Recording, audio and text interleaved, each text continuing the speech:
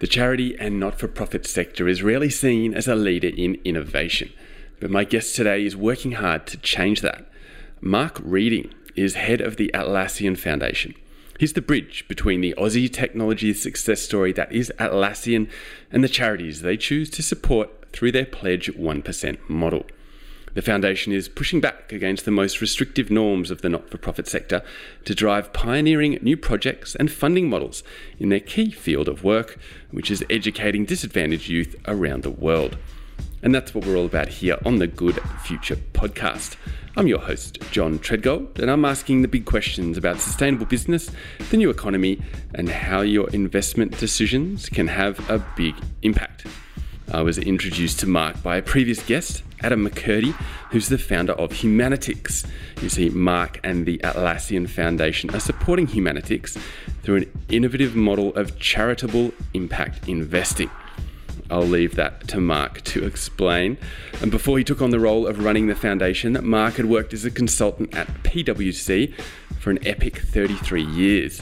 It gave him plenty of time to see the way a plethora of different businesses are run, and he's putting that experience to good use in leveraging the resources that flow from Atlassian to support the work of the foundation. So let's get into it. You can find all the show notes on the website at johntreadgold.com. You can get us on social media or leave us a review on iTunes. All right, let's dive into my conversation with Mark Reading. Here we go.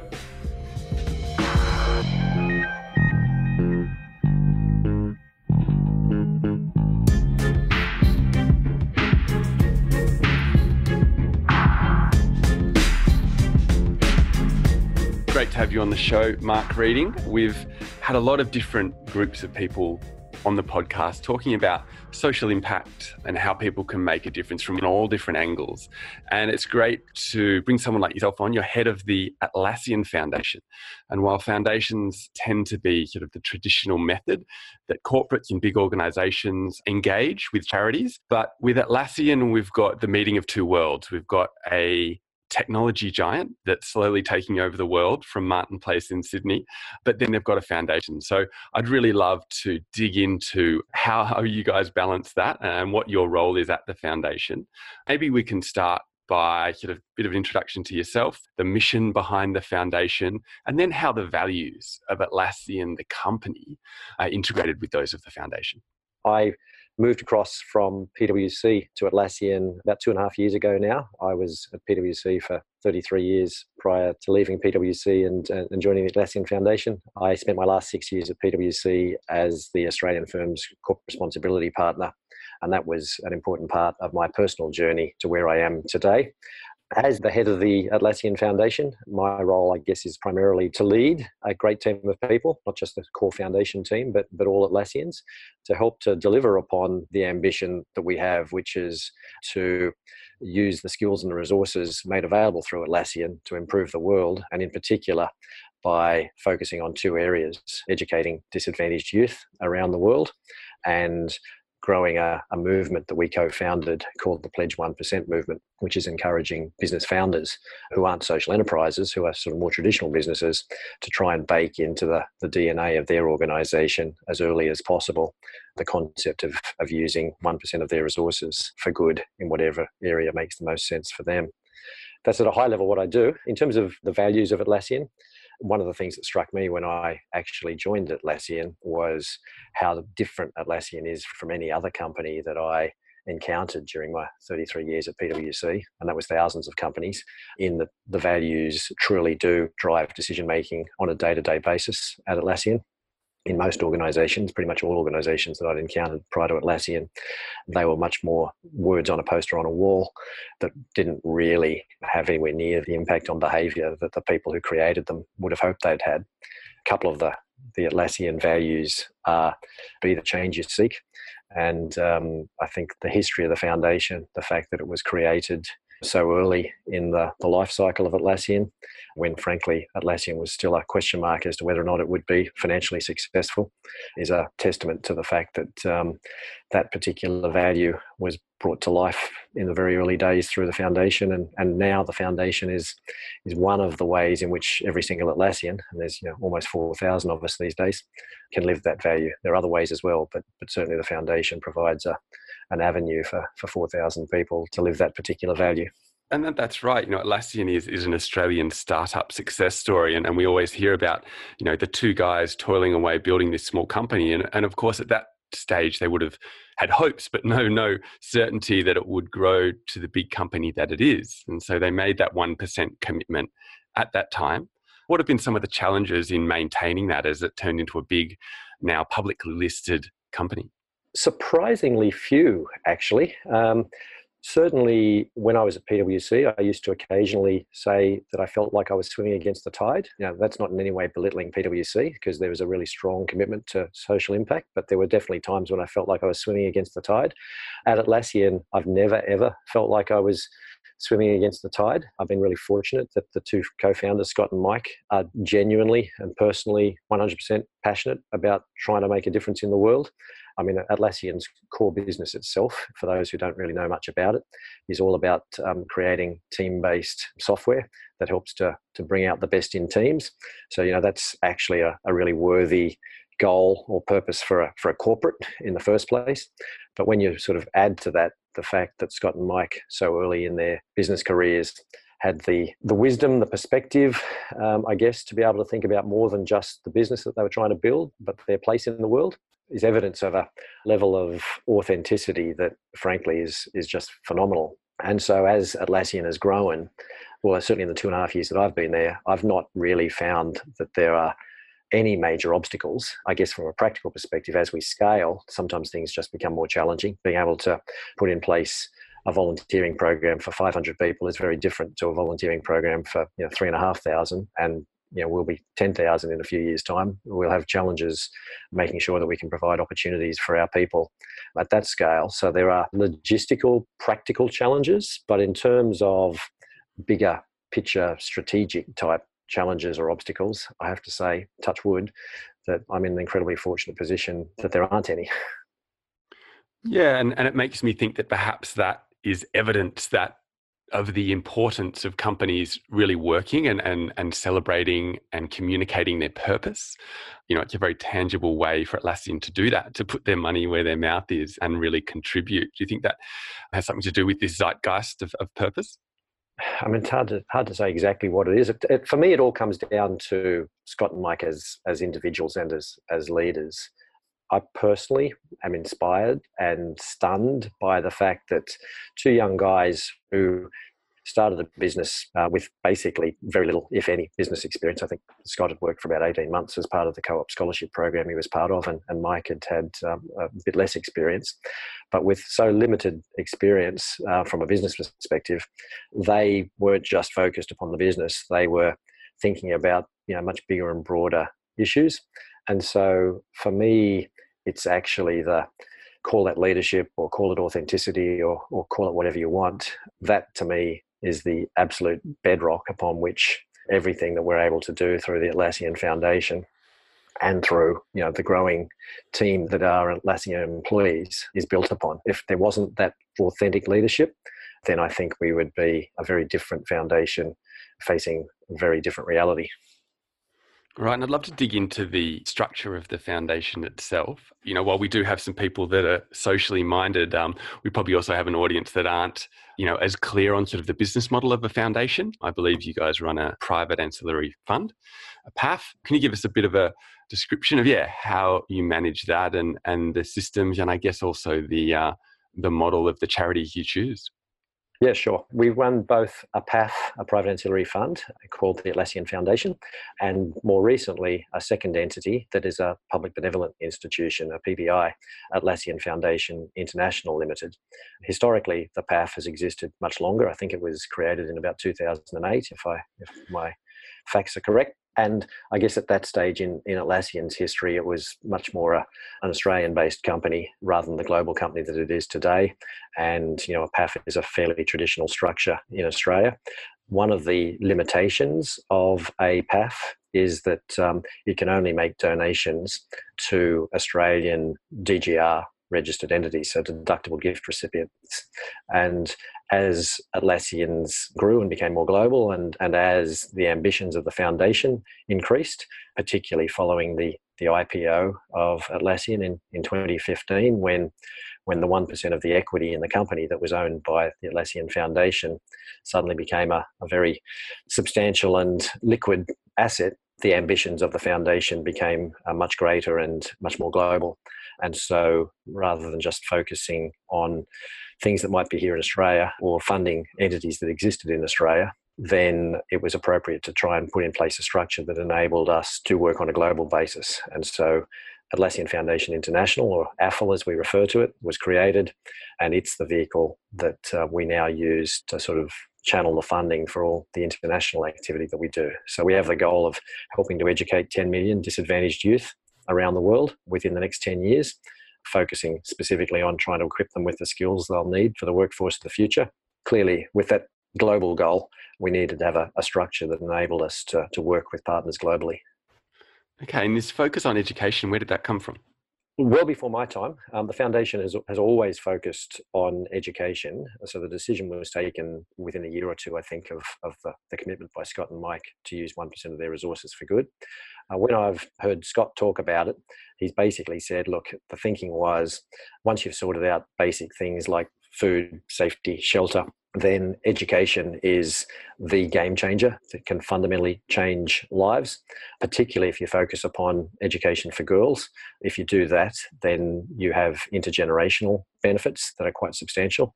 An educated mum will generally place a great deal of importance on the education of the kids, particularly in a low-income country, more importance than perhaps an educated male might. So there are real intergenerational benefits, but also their thinking was, look, we're young and we're in our early to mid-20s. We've got 30 years, at least 30 years of business career in front of us. We can focus on tackling something that's a big, challenging issue. It's going to take many, many years to drive meaningful change. We don't have to focus on things that are sort of more short-term in nature or more tackling the symptoms rather than the underlying cause. So it was that sort of thinking that resulted in the foundation focusing upon education. For probably a decade, most of the focus was upon supporting a single organisation, Room to Read, in a single location, Cambodia. Then, as I said earlier, once Atlassian IPO'd and once I came on board, the ambition was increased to our 10 million in 10 years goal. Yeah, I spoke to Adam McCurdy from Humanitix, and I believe, there's a link between the Atlassian Foundation and those guys. But he mentioned Room to Read and sort of went into some detail about how they operate. And the thing that really struck me was the rigor with which they measure their impact and how focused they are on data. And I think that's something lacking in the charity sector more and more as these opportunities develop. So did that data-focused approach sort of sway your interest, or maybe you guys with your sort of skills there, maybe you influenced them there? I don't think we've had a lot of influence. Certainly we are strongly of the view that any organisation that's focused upon social impact should be doing everything it can to identify how you track and measure the impact that you're having or the progress that you're making towards having impact, and you use that information to sort of question and challenge whether or not what you're doing is working and what can be done to improve it. But I think part of the DNA of Room to Read, I guess the values and the background of Room to Read's founder, your listeners may not be aware that Room to Read was founded by a former Microsoft executive by the name of John Wood, and he left Microsoft to set up Room to Read. Not surprising for a senior executive coming from an organization like Microsoft. There's a pretty strong focus upon measuring what matters, and so that was very much built into the philosophy of Room to Read from an early stage. We're 100% aligned behind that sort of thinking. And certainly that's a factor that we take into account when we're thinking about which organisations we choose to partner with as part of our own goal of helping to educate 10 million disadvantaged youth. If an organisation clearly understands its theory of change, if an organisation is doing its very best to measure and track the impact that it's having or the progress towards the impact that it would like to have, then that's an organization that's very much aligned to our way of thinking and is much more likely to be an organization we'd be interested in supporting than one that didn't demonstrate those characteristics. Okay, and what do you think then are some of the main opportunities going forward in terms of impact measurement? I'm sure technology can play a big role there. What's your thinking there? Well, I guess first thought is impact measurement is hard. One of the things that I think plenty of people in business don't appreciate is just how hard it is to measure social impact. I was actually at an event in New York as part of a cohort that we're part of called Co-Impact. Co-Impact was an initiative of the Rockefeller Foundation and the Bill and Melinda Gates Foundation. And Bill Gates was actually speaking to a small group of us at the Rockefeller Foundation in New York. And he sort of was sharing his observations that identifying the right measures, right metrics to track from a business perspective are so much easier than identifying the right measures to track from a social impact perspective. One of his learnings as a result of him focusing so much these days on the social impact that he and his wife Melinda want to have is that he completely underestimated the complexity of social systems and the challenges that come with tracking impact. I mean, frankly, I think they do it better than anybody else on the planet, probably, given their resources as well. But it's interesting to hear a leader such as Bill Gates saying that social impact is so much more difficult to achieve than business outcomes. Tracking the right measures is so much more difficult in a social impact context than it is in a business context.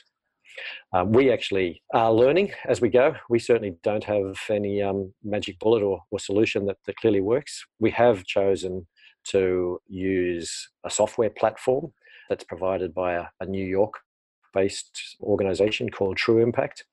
True Impact started out as a consulting organization, consulting around social impact, and they built a tool for tracking impact.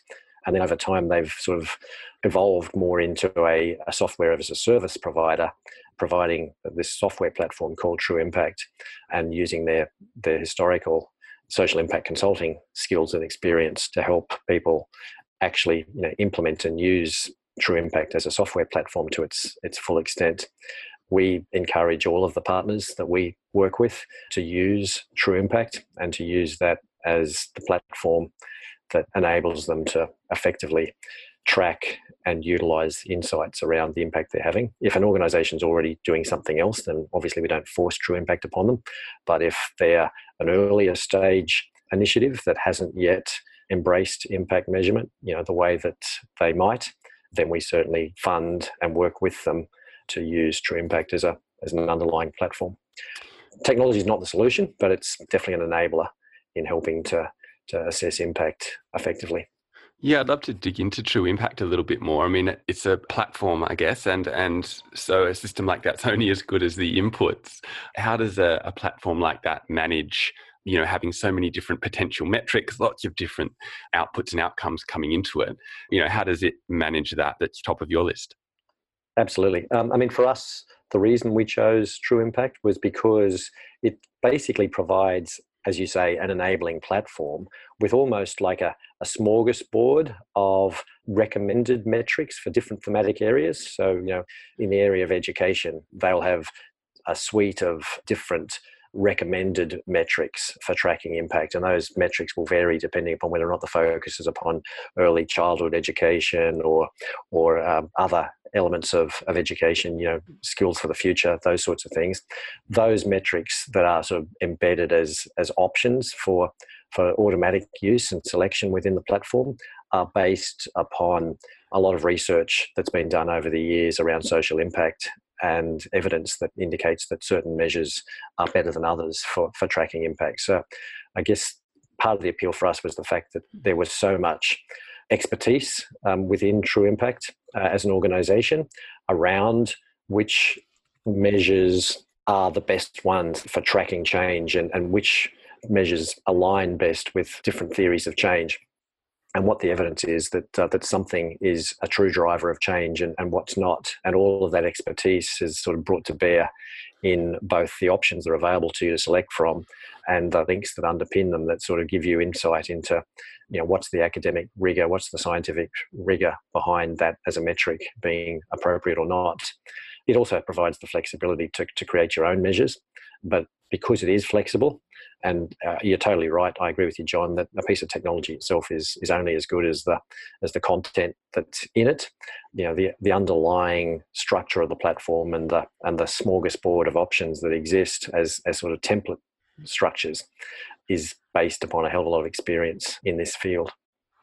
Yeah, great to hear about sort of innovative new options. And it makes me think about the limitations you discussed earlier about a PAF, how you can only invest in Australian-based charities. In the way that you guys have sort of analysed charitable giving in Australia, would there be some other models that you think, I guess new charitable business models that you guys have sort of started to think about that might operate more efficiently? Yeah, one of the things about Atlassian, and it sort of filters through to the Atlassian Foundation, is everything is always up for revisiting and improving innovation. So yes, we are always very, very open to new and better ways of doing things. I mean, part of the reason that we're supporting Humanitix, for example, as one of our impact investments is because we absolutely love their model to effectively have a business that is 100% social impact focused, that has the potential to be massively scalable and completely sustainable. For me personally is incredibly exciting. When I first met Josh and Adam, the two co-founders of Humanitix, and I heard what they were doing, we were totally inspired by what they were doing, and worked hard with them to find ways to support them. But even within Atlassian, we have given thought to whether or not other models might be more appropriate. So at present, the Atlassian Foundation's resource base comes from, I guess, 4 areas. I guess a bit of context. We refer to sort of the Pledge 1% movement and Pledge 1%.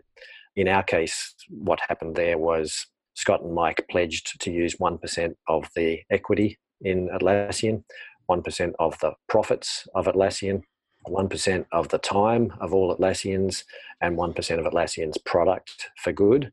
So the foundation itself is resourced with 1% of the shares in Atlassian. We've since sold down some of those shares and created a bit of a diversified portfolio, which is sort of good practice from a governance and risk management perspective. But that created a pretty substantial asset base given how successful Atlassian has been and what the market cap of Atlassian is worth.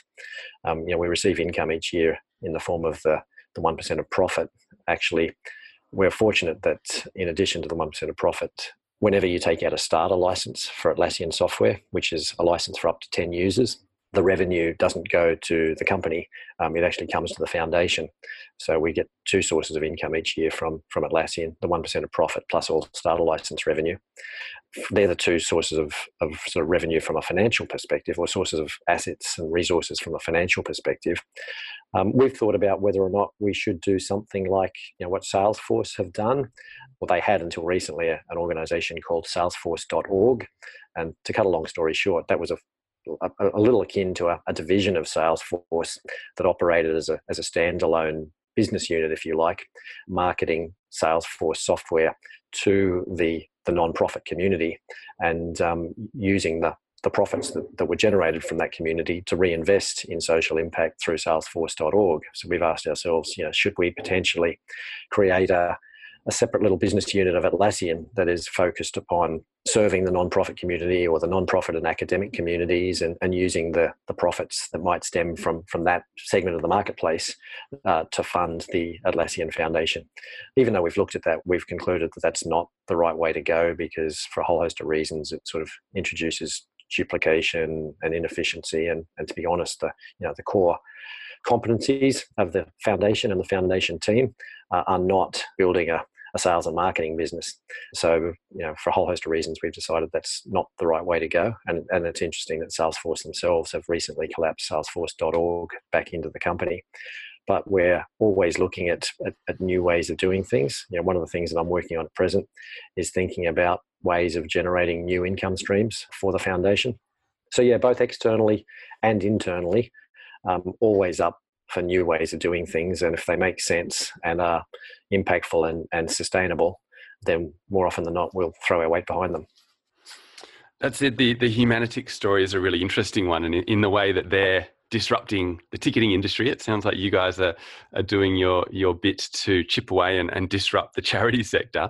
But I'd love to dig in. I remember when Adam told us about the relationship that they have with you guys, and that impact investing is something we talk about a lot here, and that in the typical model, an investor who wants to get a return but also have a social impact return might take equity from a company, invest, help it grow. They then earn a return, and they also can promote the social impact of that investment. But if you're a social enterprise, if you're a not-for-profit entity, then that's your problem, because you've got no equity give away. You've got no profit. Absolutely. Yeah. And so, look, I'd love to, I'll let you explain the sort of model of, I guess, charitable equity that you established with Humanitix. Indeed. Well, certainly when we first started to have some conversations with Josh and Adam from Humanitix, and we indicated that we would be very keen to explore with them providing some form of impact investing support, it became clear very quickly that they were a non-profit organisation with no shares and hence no ability to offer equity to an investor. And so my first reaction was, oh, well, that closes down any avenue there. The only real option that we've got available to us would potentially be providing to them some debt funding at an appropriate, hopefully subsidised interest rate that would enable them to grow and also give us a reasonable return on the loans that we would be providing to Humanitix. That was the only option that sort of I could think of at the time. Josh, on the other hand, given his finance background, I mean, I've got a finance background as well, but he was definitely more creative than I was. He came back and said, look, no, Mark, we're definitely not interested in debt. That just creates too much risk for us. And so he sort of came up with a few ideas, one of which was led to what we ultimately put in place. And essentially that is that we have made grants to Humanitix. And Humanitix have always wanted to focus on education. Initially, education was one of a number of areas that they were focused upon, whereas now Humanitix is wholly focused upon education. Clearly, there's 100% alignment with what we're doing there. And Humanitix will in time be generating profits that are paid to education-focused non-profits. Right now, those profits are not that great. I think they've generated a total of $250,000 in donations up until now. In the years to come, I can see that being coming tens of millions, if not hundreds of millions of dollars. But we basically have given them grant funding on the basis that they will channel some of their profits to Room to Read, which obviously is one of the non-profits that we support. So rather than us making an investment, getting a return ourselves, and then making donations to Room to Read, we've basically put in place a mechanism whereby the funds flow directly from Humanitix to the end beneficiary, Room to Read. And so long as those donations from Humanitix to Room to Read are of a sufficient size to sort of justify the funding that we've provided to them, everybody's happy. It's a really interesting and novel way of providing financial support to a non-profit that works for everybody. Ultimately, we're all about trying to change lives through education, through partner organisations like Room to Read. They're all about changing lives through a really innovative and disruptive approach to business with a focus on education. Josh's creativity enabled us to come up with a mechanism that meant that all of our goals were able to be achieved, notwithstanding the fact they had no equity to offer, and hence from a traditional impact investing perspective, didn't appear to really provide much of an opportunity for an impact-focused organisation like our foundation. Look, a lot of layers of impact there, and you did talk about the challenges of impact measurement, and I think with those sort of partnerships and leverage and things going on there, you've made it even more difficult for yourself to try and sort through, who sort of, I guess, takes the blame for the impact there. But no, that sounds like a great model, and love to see that innovation. I think that business model innovation is as important and as impactful as sort of the technological innovation that we hear spoken of so much. And certainly in the social sector, that business model innovation is really valuable and vital to sort of get away from the status quo. But it sounds like you've thought deeply about these things, and at the beginning you told us about your career at PwC. I think did you say 33 years, 35 years? 33 years, yeah. Yeah, that's quite a run. A long period of time. That's right. Yeah, you'd obviously would have come across so many different case studies and lots of different clients and lots of different business challenges. So I'd love to hear, for starters, what sort of industry focus you had there, but also why then you made the switch from the commercial side to working for a foundation. Sure.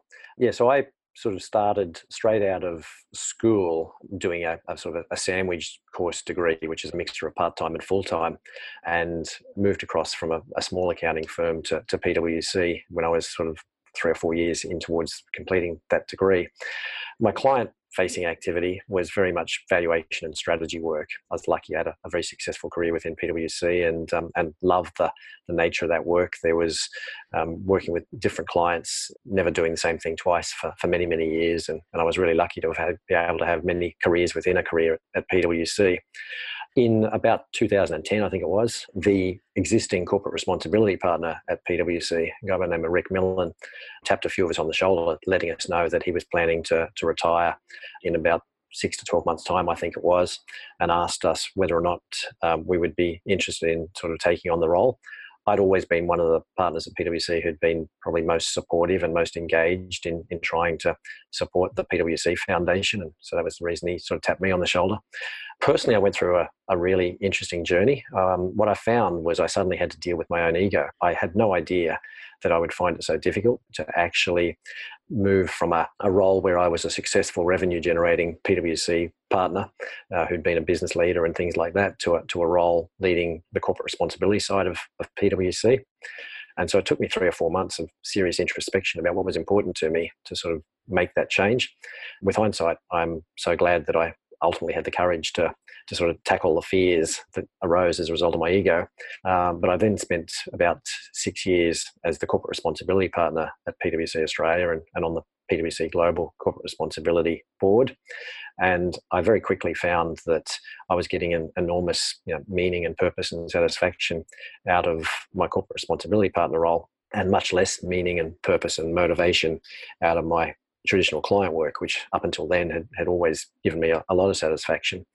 And so I actually found myself sort of no longer wearing out the shoe leather, chasing down business in my client-facing role in the same way that I had in the past. And it became clear that my position at PwC as both a client-facing partner and a corporate responsibility partner wasn't sustainable.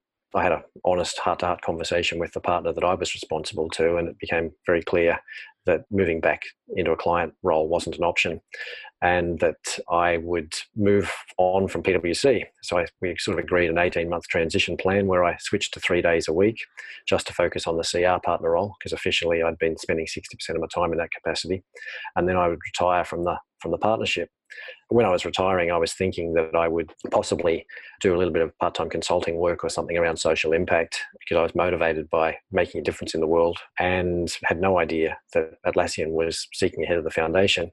But I sent out the obligatory email, as you do when you're moving on from one role to another, letting people know that I was moving on from PwC, and I was actually approached by Melissa Beaumont-Lee, who I'd sort of met previously and been a little bit of an informal mentor to, who drew to my attention the fact that Atlassian were looking for a head of the foundation. At first, I didn't think it was the right role for me because it was a full-time role. And as I said earlier, I had no intention to be working full-time.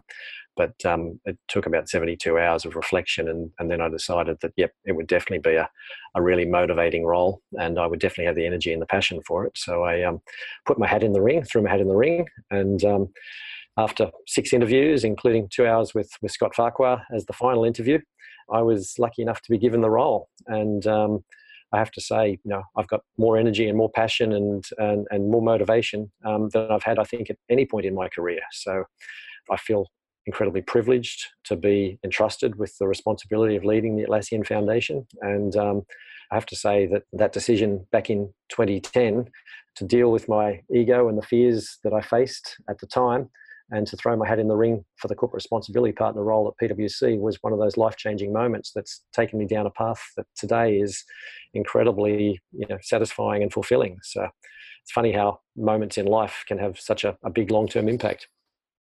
Oh, what a great story. Thank you, Mark. That's really interesting to see that development. And, I hadn't realized you had that corporate responsibility element to your career. And, as I have these conversations, we come across a lot this question of the future of, corporate social responsibility, CSR as it's often called, and this question of whether social impact measurement, whether that will take over to a degree. There's this idea that all organizations, rather than just charities and social enterprises, will have to report their impact, whether, positive and negative, and that there'll be a balance there between their profit and that. How do you see that shift, especially, having, I guess you've probably seen that quite deeply from a consulting perspective? Yeah, I didn't consult in that space. I sort of consulted more in sort of traditional finance valuation and strategy. But yeah, it's certainly an area that I've played in for a number of years now, a decade or so now. And I've definitely seen an evolution in the way in which traditional businesses have thought about their role in society and their purpose and how they may or may not have social impact. I'm not sure. In fact, I don't believe that sort of traditional businesses will, certainly in the next 10 years and possibly a lot longer, bake into their way of doing things a triple bottom line or a full ESG type approach to activities. I just think that change is slow. Certainly there are some very enlightened leaders. People like Paul Polman, I guess, from Unilever is one who stands out as a leader of a global organization that really drove change, and there are others who are driving change. But I think it's actually more likely that disruptors, like Humanitix and other social entrepreneurs who are creating brand new and disruptive approaches to business will actually drive change more rapidly than traditional businesses, particularly very large multinational traditional businesses. I mean, it's great to see that there are more and more impact funds and there are more and more investors who are focused upon impact. But even then, I haven't seen the change in the momentum that would give me confidence that we're going to see really fundamental change over the next 10 years or so.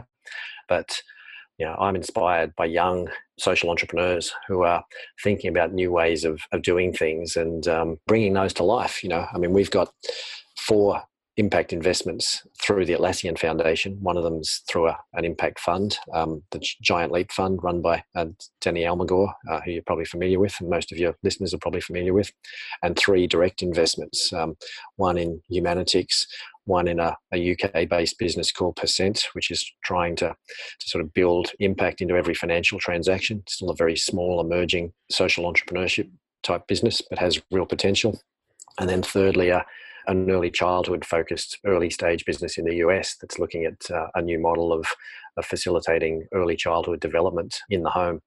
We're definitely open to other impact investments, provided they sort of align with our strategy, being one of 2 things, either being education focused or being a social enterprise that has a huge leverage impact on other businesses and enables them to achieve things that they couldn't achieve on their own. So, for example, Humanitix is fundamentally disrupting the ticketing industry, but much more than that, it's empowering so many other businesses to build social impact into more of their day-to-day decision making around which ticketing platforms they use and how they organize their events.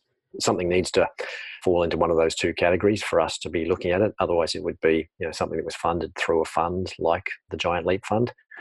We're really keen to use at present 10% of the resources of Atlassian, excluding the Atlassian shares. So we've got both a shareholding in Atlassian plus a diversified portfolio. 10% of that diversified portfolio is available for use around social impact investments, and we're certainly keen to put those resources to their best use. I'd love to see us having a really positive result, both from a social impact and a financial return perspective, with those impact investment funds that we're putting to use, because the more successful we are in delivering both, the more likely it is that over time we'll have more of our resource base directed towards impact investing rather than just traditional funds that are managed by a professional fund manager. Great. Well, that's a really interesting perspective on CSR and how, the big incumbent companies are dealing with. I mean, I was going to jump in there with a question about, you were saying that it was quite slow, their progress in having a triple bottom line analysis. And I was sort of going to say, will it be regulation? Maybe it'll be customers demanding these things. Maybe it'll be investors demanding it. But great to hear that for you, it's the innovative startups, it's the disruptors coming in and pushing the big old companies out with a new model. So And maybe that'll be a lot quicker than them doing it themselves, because we've seen the rate of change that disruption can have, especially if it's got technology fueling it and accelerating it. I don't think it's only disruption. I do think consumer demand will also play a significant part. And I think the more that there are disruptive models that open people's eyes to, what can be achieved, the more that might in turn drive consumer demand. And consumer demand is then more likely to drive investor sentiment. So I think they're all interrelated. But I have more confidence in social entrepreneur disruptors being the catalyst than I have in any other factor being the catalyst that sort of kickstarts the flywheel. Well, that's right. And I guess it's that consumer demand that pushed Adam and the guys to, decide Humanitix could be a social enterprise, and that would be the purpose and the angle they'd go for. So I think that demand's vital at every angle. Yep, no, I agree with you there. I mean, I think they were obviously motivated by a desire to have a really positive impact on the world, and they thought about different ways in which they could achieve that, and they ultimately chose to do it through Humanitix. I also know that they believe that there are plenty of other industries that are well and truly ripe for disruption through innovative models that embed impact at their very core. I'd love to see some of that brought to life over time as well. Good stuff. Definitely going to keep an eye on those guys, and really appreciate getting a perspective on the Atlassian Foundation and its unique offering and unique way that it looks at the world and how it's doing what it does. But I do need to let you go, which is unfortunate. I could chat about this stuff all day long, but I'd love to get a book review off you. Anything that's on the side table at the moment, fiction, non-fiction, whatever's turning you on. Well, not something that's on the side table at the moment, but certainly there are two books that I've read that I would highly recommend to anybody. One is called Nonviolent Communication, A Language of Life, written by an author by the name of Marshall Rosenberg. And I have to say, for me, that book has had a profound impact upon the way in which I communicate with people and build relationships.